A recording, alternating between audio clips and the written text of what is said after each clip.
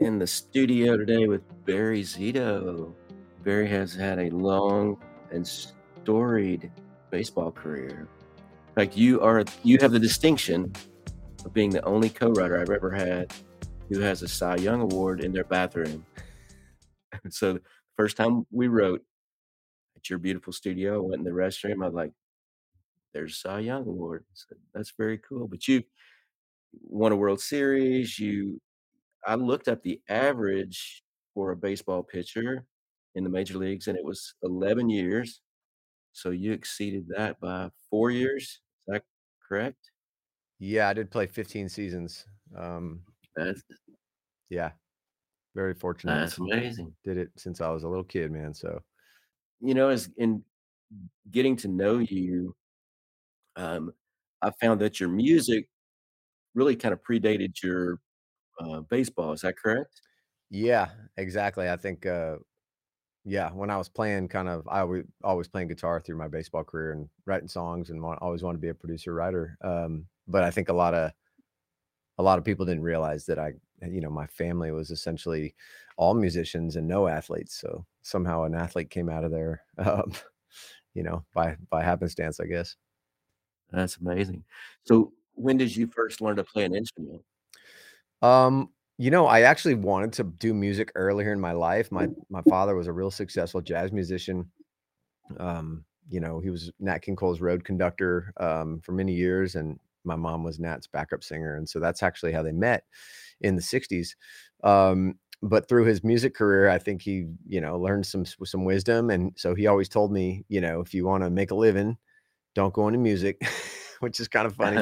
He said, there's 3 pitches. By that time, I was already playing baseball for a few years. I think I was like 8 or 9 when he was telling me this, but, he was like, master 3 pitches and they'll send scouts to find you across the world. And, so he never encouraged me to play instruments or to really do any music stuff. But once I signed, um, with a professional team, after my junior year of college, I bought a guitar, or it might even have been that it was actually my junior year of college. I was dating a girl, and roommate, her roommate was playing a guitar, and I remember I tried to pull a G chord, and I was like, "This is literally the hardest thing I've ever done." Trying to get my fingers there and have the right pressure and not have all the strings muted and clanking.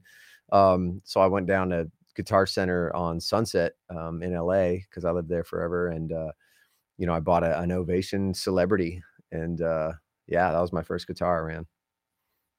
My first guitar was an Ovation as well. Was it? Yeah.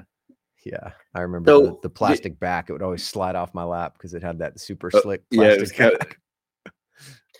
had to kinda prop your knee up higher or something to keep it Yeah, that's right. pressed against you. Yeah. So, during your baseball career, did you just let music go, or were you still working on that throughout your career? No, I just said, "You know what? I'm gonna be stuck in hotel rooms, in the minor leagues and all that kinda stuff." So I just loved music. I always loved music, and, was just fascinated with playing the guitar. My dad was a piano player, my sister went to Berkeley, she was a piano player, but for some reason, guitar was better because it was portable, right? And so I remember Sublime was, like, the first songs I ever played. I think the first song I could play from front to back was this song called Pool Shark by Sublime. It was the slowed down acoustic version, and it had all the crazy bar chords, all the way up the neck. Um, but I remember a distinctive moment. I was living in West Hollywood in the flats with my sister Sally, and, she'd come back from Berkeley, and, she wanted me to be in her band, and so I basically started playing rhythm guitar for her and started taking guitar lessons. And I remember the first guitar lesson I ever had, this guy came over and I told him, he's like, "So what do you want to learn, man? Like, Hotel California, Dust in the Wind?" And I was like, "No, I just want to learn how music works. Like, I don't want to play songs for my friends. I want to understand how this thing works. I wanna learn music theory, like, right up from the beginning." And I remember his eyes lit up so big. He was like, "Oh, really?" He's like, "Nobody ever asked for that?" So, off we went, man, into learning the modes and all the dorky, nerdy stuff that I love, man. That's awesome. So, at what point did you decide you really wanted to pursue music full time? I always wanted to pursue music full time after baseball. So, I was always, trying to write songs and stuff like that, playing, I bought whatever instruments I could buy and get my hands on. I played guitar, I played electric guitar, got into jazz really heavy, at a lot of points because, kind of started learning all the different chords and all the weird jazz chords. And so I started learning a lot of jazz standards, on electric guitar, which was fun. And then I remember me and my buddy would play Rock Band, on Xbox, and they had, like, a plastic drum set that was part of the video game, and I was really good at it, and so I said, "Forget this, man, I'm not gonna get good at video games," and so I just bought a drum set at that point, and I'm not a drummer by any means, but it felt a little more fun to play an actual acoustic instrument than a video game. But I think all that kinda prepared me for, finishing up baseball.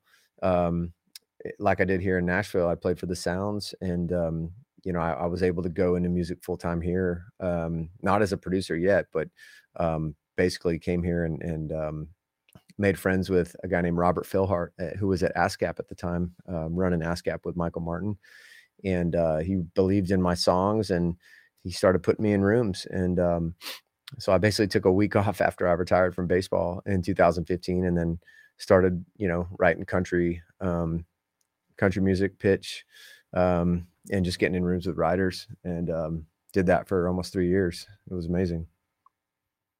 That's awesome. I didn't know you played for the Sounds. That's crazy. Amazing. So, we have a lot of people in Songtown that are here because they put music aside to do something else for a long time, and then they're coming back to kind of the first love. Was it difficult for you to go from being a superstar in the baseball world to starting over in something else where you're literally just climbing your way up from the bottom? It was and it wasn't. I mean, I think for me, I was always doing something involving music through, my 15 years playing ball, even to the point of recording an EP, in 2011, I paid a buddy of mine who was a producer to do an EP, just 4 songs I'd written by myself. Um, I never released those songs because I was actually pitching horribly, for the Giants at that point under a huge Yeah. contract, so it probably wasn't the right thing to do. "Hey, man, check out my new music." Um, Uh-huh. but yeah, I was always scratching and clawing to just be creative musically, and so, that was something that I really looked forward to doing, and for me, I think I didn't view it as starting over, and I know, like, a lot of us people, right, that music wasn't our first career, it's really easy to be like, "Oh my gosh, like, I have to do this whole thing from scratch, and, I don't even know where to begin," which is definitely, like, the overwhelm, and I can understand that, but for me, it was like, I get to do what I've always wanted to do, and, I mean, to get super deep, this dream of music, I think, is completely my own, whereas the baseball dream for me was kind of like it was my dream, but it was also, like, in a big way, my father's dream, and we kinda did it together, and my parents have both passed now, and they certainly passed down a lot of musical wisdom and just an ear for things, but, I do kind of feel this, like, liberation, and this rite of passage that I get to kind of go at this, alone, and, which is hard sometimes, but, um, yeah, I don't know. I learned some lessons in baseball, like just being so obsessed with results and outcomes and what are people going to think of me and am I good enough and all those normal things that we deal with as human beings. I feel like I learned those over and over and over again on the field and just got my butt kicked so many times. And when I was able to really have a clear perspective and really, have a good time on the field, which was not often actually, Mhm. it was because I was really focused on, like, what do I get to give to this moment? Like, what do I get to express authentically right now, something that I love versus, like, what is this gonna get me? What do I get to take from this moment? What do I get to take from the game or from music to satisfy my ego, And I think for me, that's a big difference. Yeah, that's a huge life lesson. I think if we can learn to walk through every day looking at what we can give to the day and to the people we encounter, we're gonna be a lot happier. It's a real cliche, Marty, he who, gives receives, or whatever that cliche is. I mean, but it's like so Yeah, true because even it's in collaboration and stuff when I'm working with people, if I'm just trying to give my best self and just love on the people that I'm working with that day, everything else kind of just falls in place. It's really weird. But if I'm in there trying to impress people and trying to be like, do I have to get back in the room or like, are we going to write a great song or just like all that kind of like outcome oriented thinking, man, I just completely lose myself and just everything gets upside down. And I usually hate myself at the end of the day. Like, why are you so in your own head? So I yeah. did that so many times on the mound. And so I can still do that sometimes, but I go near that headspace and it's almost like when a kid goes near an outlet, it's like, don't touch that. You're going to get shocked, you know? Yeah. That's advice that I give writers all the time, that when they ask me how can I be a good co-writer, I'll say, "Bring out the best in the people in the room," and so, like, when you and I are writing with our friend Alyssa, we go, "She's got a great voice," and I'm thinking, "Barry's so talented with this music stuff, what can we do with this amazing set of talents in the room?" And I think on the days like you're talking about, if I can get out of my head of, like, "Oh, do they like what I'm throwing out? Do they, what are they thinking of my ideas?" Then I can really just focus on you guys and what we can create together? Hmm. God, it's so funny. Isn't it funny how we all kind of think that about, other people in the room sometimes? Like, and at the same time, I'm going, dang, dude, like Marty just walks in here with the concept that's just like, I mean, it's literally just like, it's just a turnkey. Here you go. You know what I mean? And you just like pour water on the lyric and I take my headphones off and I'm like, man, y'all are killing it back there. It's freaking epic, dude. So yeah, I feel like, I don't know, as long as we can always just be in awe and grateful and appreciative of the people that are around us. I just feel like it's always gonna be something good's gonna come of that?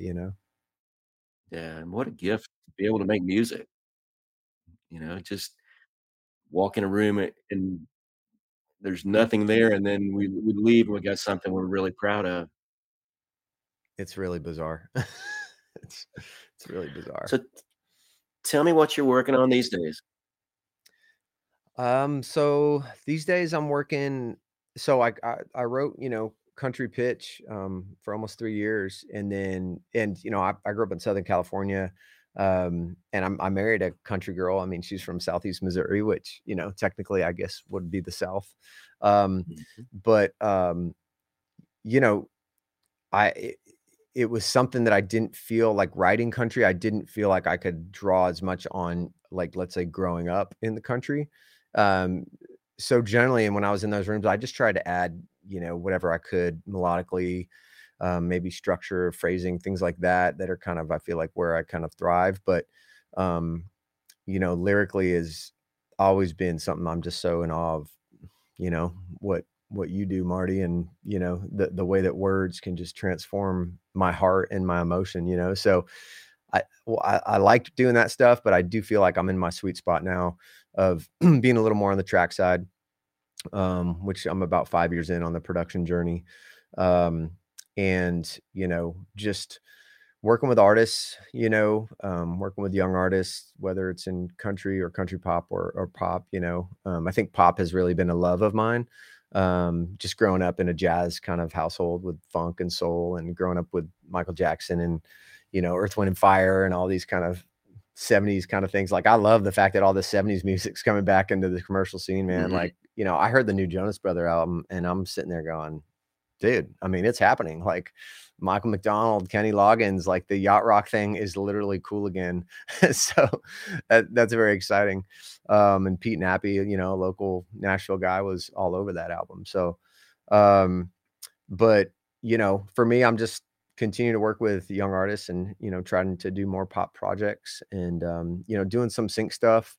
Um, and I think the one thing I wasn't prepared for as a producer was like how the time management piece is much more of a challenge, which I've talked to you about, Marty, because I still Oh, haven't yeah. delivered a track of ours from a couple months ago. Um, I just as a songwriter, you know, we walk in and most of the songwriters' work I feel like is kind of off the field, out of the studio, right? Like you're always pulling these ideas and things. And then, you know, you come in 3, 4, 5 hours and you do that. And as a producer, I think I wasn't prepared for the way that the time management piece, honestly. So, and you know, this studio where I work is where I used to live. We don't live here anymore, so we actually live down the street. And I still get to work here, which is amazing, but I don't get to work like late nights or early mornings like I used to. So I can't come in at like 4 a.m. and, you know, edit some vocals for a couple hours before the kids get up. And so I'm Right. really honestly just trying to navigate like how to get all the projects done, and still have balance with a family and 3, you know, 3 young boys and things like that. So it is a challenge. And I just, yeah, it's a constant journey, as you know. And you were telling me earlier that you're always looking for young artists to work with? Yeah, I mean, you know, I love music. I nerd out on music. And so I just, you know, I love there's young artists that are looking for collaborators. You know, I'm always willing to, you know, get a session and, you know, if the music excites me and there's something cool in there or, you know, if the person is great, you know, um, I'm yeah, I'm always looking for more people to collab with and, honestly, I just used to be the guy in the locker room that was, like, dorking out on music and none of my teammates wanted to ever hear about it, you know, and, um, just would talk about the little nuances of songs or chord changes or, you know, I'm a synth kind of guy. I love synthesizers. I think you might be able to see one in the shot there, but, you know, just the Mhm. knobs and the sliders, you know, and, all that stuff really excites me. So I just, you know, I love talking about music and kind of connecting with people through music. It's a fun thing. Well, Barry's a super talented guy, amazing to work with. So if you get an opportunity, you should take it. How can people find you on social media? That's an interesting question. I've actually recently taken a big step, a bit of an uncomfortable step, but to kind of separate my socials from like the baseball fans that knew my past career and now my kind of musical tribe here in town, right? So I just kind of I was Barry Zito Music, but I've broken off to Drake Holloway Music, which was actually my father's. It was his stage name growing up in the Bronx and playing, you know, playing piano in New York. He played under Drake Holloway because he actually Joe Zito was a very Italian name. He couldn't get a lot of gigs with that name back then. So yeah, Drake Holloway is kind of my producer name, and Drake Holloway Music is my Instagram account. So that's usually where I'm hanging out. Awesome. No, I was gonna say thank you so much for having me, Marty. I really appreciate everything you do here at Songtime, man. I just told you off the air that I get lost in the rabbit hole of the Songtown content, man. There's so much good stuff. Like my head explodes. I can't take enough notes on things that you guys are talking about. Oh, thank you so much. Well, I don't know if you got any of your gear at Sweetwater, but Sweetwater's our sponsor, so we always like to thank them. And Clay and I've spent a bunch of money with them. They are awesome. Love Sweetwater. They are my favorite. Yes, I agree. Yeah. All right, Barry. Take care. Thanks for being with us. Marty, thanks so much, man. Take care.